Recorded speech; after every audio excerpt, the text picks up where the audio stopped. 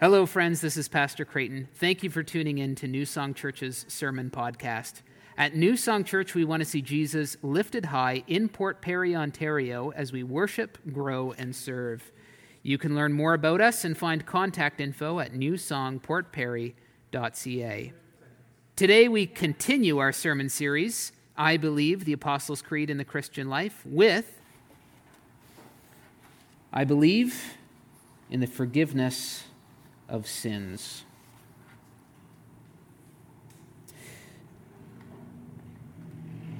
If there's one word, I wonder, that we hear repeated again and again and again in this contemporary moment of ours, well, I wonder if we thought, what's that one word we keep seeing in the news headlines or the water cooler that we're talking at? Do people talk at water coolers anymore? I'm not sure. We're all IMing and everything else. I wonder what that one word would be. I wonder if that word is justice. We live in a moment where we are profoundly aware of the call and cause and cost of justice. We long for a just and better society. And so many of our conversations are geared towards what does realizing that just society look like? We live in a cultural moment. We see an upcoming generation that understands the cost and call of justice. But one thing perhaps we've seen fade into the background, at least pastor and kind of contemporary popular Christian thinker Tim Keller sees fading into the background, is forgiveness. He writes an article called The Fading of Forgiveness, in which he looks at contemporary movements of social justice and compares them or contrasts them to some previous generations' iterations of those kind of social justice movements, and sees this category of forgiveness fading, if not altogether rejected. Think about previous social justice movements like, well, Martin Luther King Jr.'s Civil Rights Movement or Desmond Tutu's Truth and Reconciliation Commission.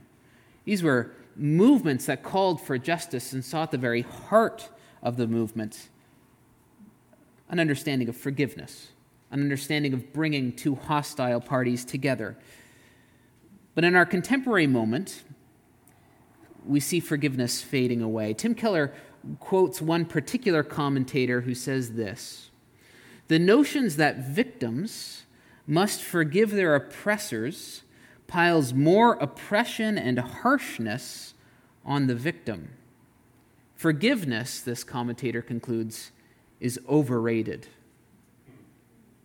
Maybe forgiveness is not just overrated, maybe it's altogether undesirable for so many. It gives power to an oppressor to continue to manipulate and coerce the oppressed.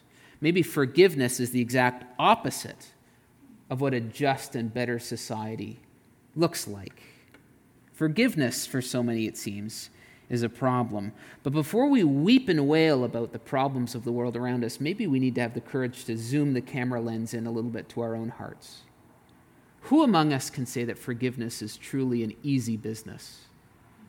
Who among us can say that we are keen and eager and excited to forgive those who've done us harm?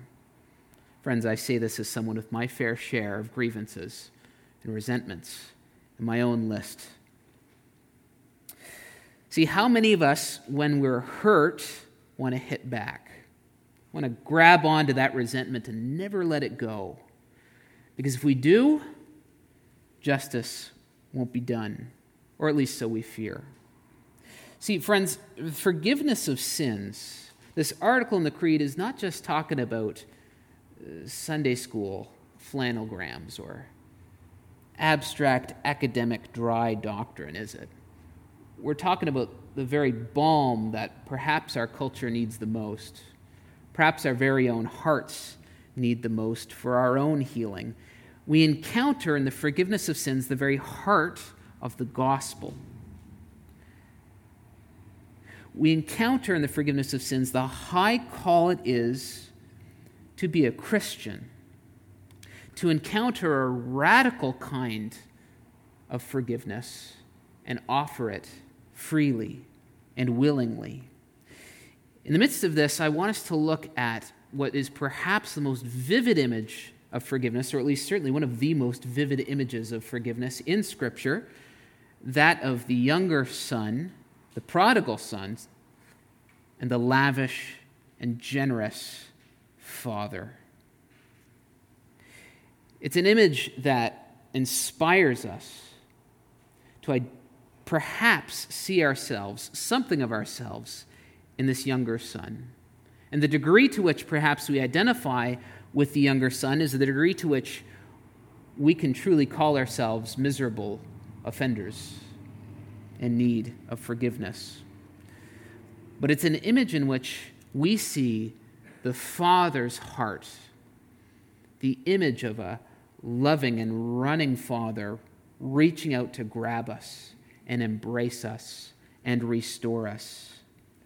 We see an outrageous forgiveness that calls us to live out a life of forgiveness and find renewal and restoration, perhaps in our own hearts and in the world around us. I believe in the forgiveness of sins, is what we say with the Creed. But what are sins? Let's start there. I think our Anglican Catechism gives us a helpful definition of sin. It says that sins are intentions, acts, or failures to act that arise, failures to act that arise out of my corrupted human nature and fall short of conformity to God's revealed will. It's missing the mark. Or we can follow after 1 John 3:4's definition of sin and say sin is lawlessness. It's a transgression. It's a breaking of God's law through an action or through failure to take an action. Luke 15 gives us something of a picture of this between a son and his father. Luke 15, verse 2, the younger son says to his father, "Father, give me the share of property that's coming to me." Well, this younger son is saying, "Dad, I know that an inheritance is coming my way. Why don't you just hand that over right now so I can enjoy that the way I feel best to do it?" It's wholly insulting to a father. It's as though I said to my dad right now, "I know I've got a lot of power tools and hockey cards coming my way. Maybe you could just give me a little bit of advance on that." I mean, it's totally insulting, totally breaking the fourth commandment to honor your parents. By the way, that's not what I'm asking Dad, not to put you on the spot. First time at church and he gets called out in the front row. That's great. What the son is saying in function in this first century Palestinian Jewish context is, "Dad, I'd really rather you drop dead so that I get what's coming to me, so that I can enjoy my life on my terms. That's what I value, even more than I value my relationship with you." It's true this younger son is going to go into the far country, but maybe we start to see a separation right here that's not a geographic separation. The attitude of his heart is turned against his father, is turned inward towards his own self-interest. The result of this sin, this transgression, this breaking a sacred barrier between him and his father, it's a separation. He's in the far country now. That's a geographic representation of what's been true of his heart. Maybe here we can hear echoes of Genesis chapter 3.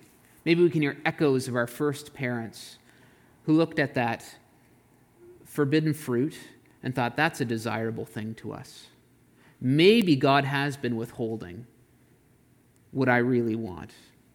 Maybe he's been withholding what I really need. Maybe rather than trusting his goodwill for me, maybe I go ahead and take that for myself. And the sin of our first parents separated them from God's holy presence and sent them out of the garden and into the far country. See, this is the trajectory of sin. Sin takes us away from the heart of our loving Heavenly Father. And if this trajectory were to go for all eternity, perhaps we can see where a doctrine of hell starts to come into play. Sin does not ultimately satisfy. Sin promises us the desire of our heart, but it delivers a severe famine. It delivers an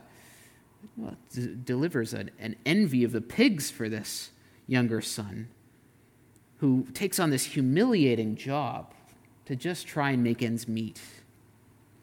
Sin does not ultimately satisfy. It's a transgression that results in separation, and justice demands that sin is answered for. So if that's what sin is, if sin is a transgression, sin is a breaking, it's a breaking into what was meant to be whole, what then is forgiveness? We could look at forgiveness a number of ways, but I would suggest that forgiveness is not less than these two things. Forgiveness is a release and it's an embrace. It's a release. In the New Testament, the word for forgiveness is a word picture. And the word picture is often something like sending away or letting it go, letting it drop like a lead balloon. It's sending away wrongdoing. Or it's an abandonment, a leaving behind. We see this in Matthew chapter 6 in the Sermon on the Mount when Jesus teaches that if you forgive others their trespasses, your heavenly Father will also forgive you. But if you do not forgive others their trespasses, neither will your Father forgive your trespasses. Jesus is giving a word picture. If you leave the wrongdoing of others behind you, you don't let it consume you, you don't carry it with you, then you capture something of the Father's heart for you, who lets it go, who leaves it behind, who abandons it. We see perhaps something of a desire for this sort of release in the younger son as he treks home. He's taken on this humiliating job. He is sunk lower than the low, and it says no one gave him anything, which is to say no one even cares about this guy anymore. He's got nothing. So he comes to himself and he says, how many of my father's hired servants have more than enough bread, but I perish here with hunger? He gets a bright idea. No one in my father's house has an empty stomach, so I'm going to go and I'm going to be a hired servant. Maybe, just maybe, my father can release just some of this wrongdoing that I've done, and I can at least have some bread to eat. The best case scenario that this younger son sees for himself is at least a partial release of this wrongdoing.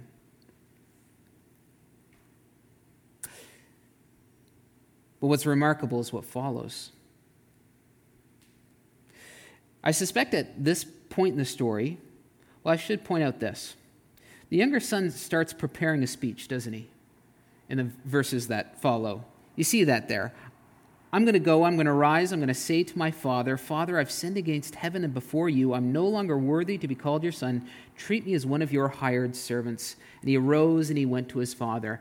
I wonder what the first audience, hearing Jesus teach this, thought to themselves. I wonder if we had an audience full of people ready to see this younger son get what's coming to him, ready to see this impetuous little jerk get what's coming to him. This is going to be a moment of some sweet justice. Well, what's remarkable is what happens next, isn't it? He arose, he goes to his father. But when this younger son was a long way off, his father saw him and felt compassion and ran and embraced him and kissed him. And the son said, Father, I've sinned against heaven. I've sinned before you. I'm no longer worthy to be called your son. But the father interrupts his prepared speech. He doesn't let him finish it. The father says to his servants, grab the best robe, put a ring on this guy's finger, put sandals on his feet, all those things that tell him and everyone else that this is my well-loved son. Go grab those things and put them on him. And that fattened calf that we've been sharing, or we've been saving for a special occasion, go put that on the barbecue. It's party time.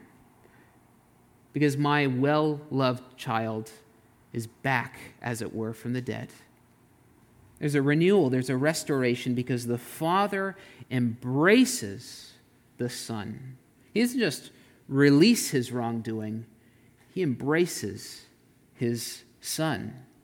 And embraces to desire the greatest good of the offender. It brings renewal. It brings restoration to what has been broken. We see that forgiveness is this extension of mercy that bridges that separation, and it renders whole what was divided.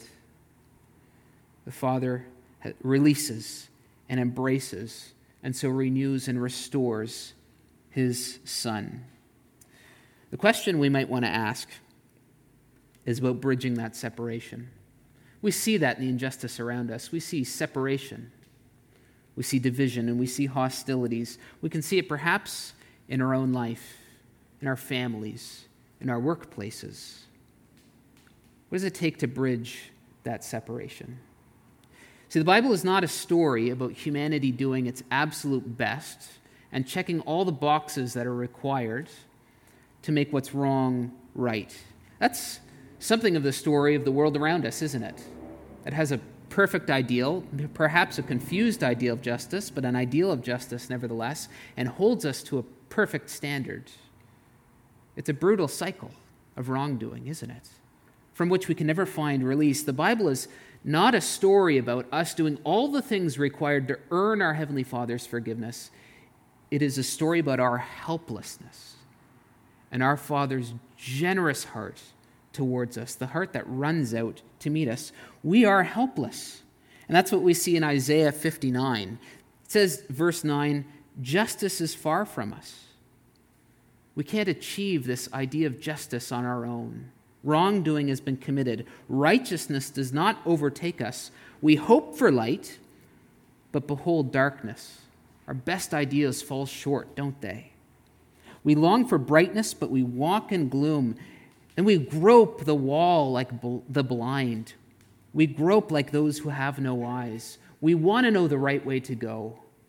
But without illumination, we can't find our way there. So we find endless cycles, calling one another out and pointing the finger. We hope for justice, but there is none. For salvation, but it is far from us. And it says, our transgressions have multiplied before you, and our sins testify against us. So Psalm 130 says, if you, Lord, were to mark what is done amiss, O Lord, who could abide it? Who could stand in God's perfect justice? The reality of sin means we are all of us transgressors. We all of us find ourselves in the far country. We all of us read renewal and restoration. And the Bible is not a story of all the things that it takes for us to earn that. It is a story of the Heavenly Father who runs to meet us, who calls us back home, and who calls us to live out that renewal and restoration, the heart of which is the cross. It's at the cross, Paul writes, that you, who were dead in your trespasses, God made alive together with him, with Christ, having forgiven us all our trespasses, having canceled the record of debt that stood against us with its legal demands, this he set aside, nailing to the cross. At the cross, Paul is saying, we see ourselves for the offenders that we are. We are the younger son who has gone into the far country. We have fallen short of our best ideals of justice and righteousness, and we see the condemnation that we deserve. But at the cross, we see the heart of a father who runs to meet wayward children. We see the heart of a father who so loved the world that he gave his only begotten Son, that whoever trusts in him will live with the Father for all eternity. It's at the cross of Christ we see justice and mercy bound together like the very wood beams that make up the cross. God's demand for justice has been satisfied, and God's heart of mercy towards sinners is fully revealed. That's why we can say with Psalm 130, verse 4, with you, Lord, there is forgiveness. With the Lord there is steadfast love, and with him there is plentiful redemption. We are forgiven. Our sins have been released. They've been left behind. And we've been embraced by a loving Heavenly Father who comes to meet us where we're at. We are completely forgiven. And our church is a community of those who are forgiven.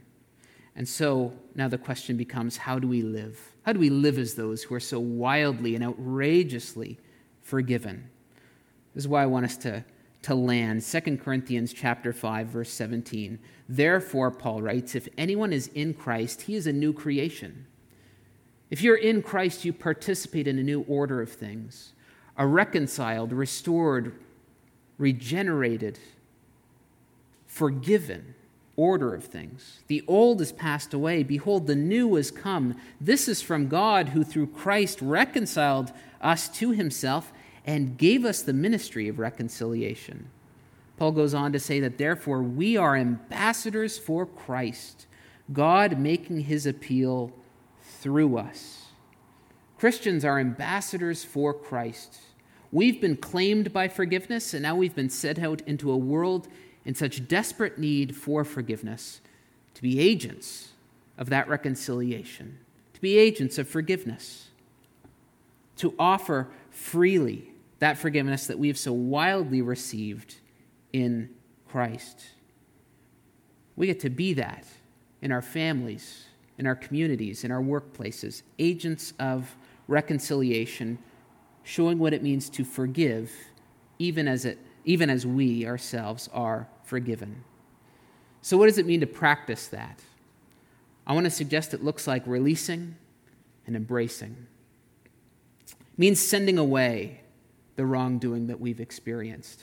It doesn't mean that that's okay. It doesn't mean that that's not something we don't have to work through, but it does mean that we release the power that wrongdoing has over us. We are not content as Christians to let resentment, bitterness, hurt, or hostility consume our hearts. The running father was not content to let resentment consume his heart. Instead, as Christians, we pour out ourselves in honest and longing prayer. Perhaps we pray that those who've done the wrong to us repent. Perhaps we spill out our guts to God in ugly gut-level prayer, liver-level prayer. Perhaps we engage in long conversations with trusted and godly friends. Perhaps we engage with pastoral or professional counseling, but instead of feeding the ill will towards the wrongdoer, we instead turn to God and desire God's best for the wrongdoer. When we find ourselves playing that tape over and over again, when we find ourselves concocting a vindication or revenge fantasy, we instead hand that over to God. We release that, because that's not ours. It doesn't mean that what was done to us was okay, but it does mean that vengeance is of the Lord, and we can trust our Heavenly Father to finally call justice to account. We can let God be God. We can release the wrongdoing, and we can embrace the wrongdoer. Does that mean we're going to be best friends with the person who's wronged us? Maybe not. Maybe it doesn't mean that it's not hard work. But it does mean that we are open to God's best for the one who has harmed us. It does mean that we desire their greatest good, which I take to be what loving your enemies is all about. Loving your enemies is not having fuzzy feelings toward those who've done you wrong. Loving your enemies is about a commitment of your will for their greatest good, a commitment of your will for their sake, and acting accordingly even to those who have harmed you. Because that is the heart that we have seen in Christ. While we were still sinners, Christ died for us. He gave of himself. So now we are called to do the same. It means we don't wait for the other party to make the first move, play that game where we wait and see who blinks first. We take the initiative, like the Father who runs to meet us. Living this life of forgiveness as those who are so wildly forgiven that we go out and forgive makes for renewed and restored families, communities, workplaces, societies. It requires us to do the very hard work of taking up our cross and following Christ in forgiveness. But it anticipates a day, just like the holy table anticipates a day, where all of creation is redeemed and renewed and restored and reconciled in Christ. Forgiving another today makes earth a little bit more like heaven, a little bit more like that great day. So perhaps we can see in the heart of our running Heavenly Father, a heart of wild forgiveness.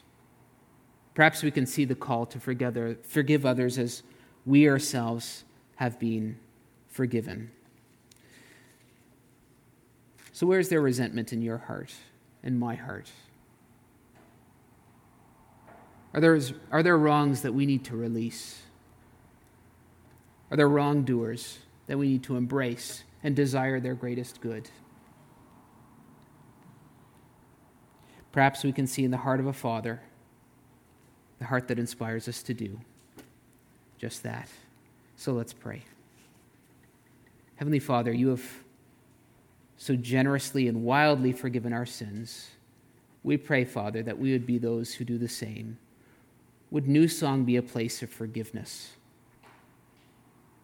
A place where we are not content to let resentment or bitterness or hostility define us or define this community. And instead, Lord, let us be agents of renewal, reconciliation, and forgiveness in exactly the places you've called us to be. It's in Christ's name we pray. Amen.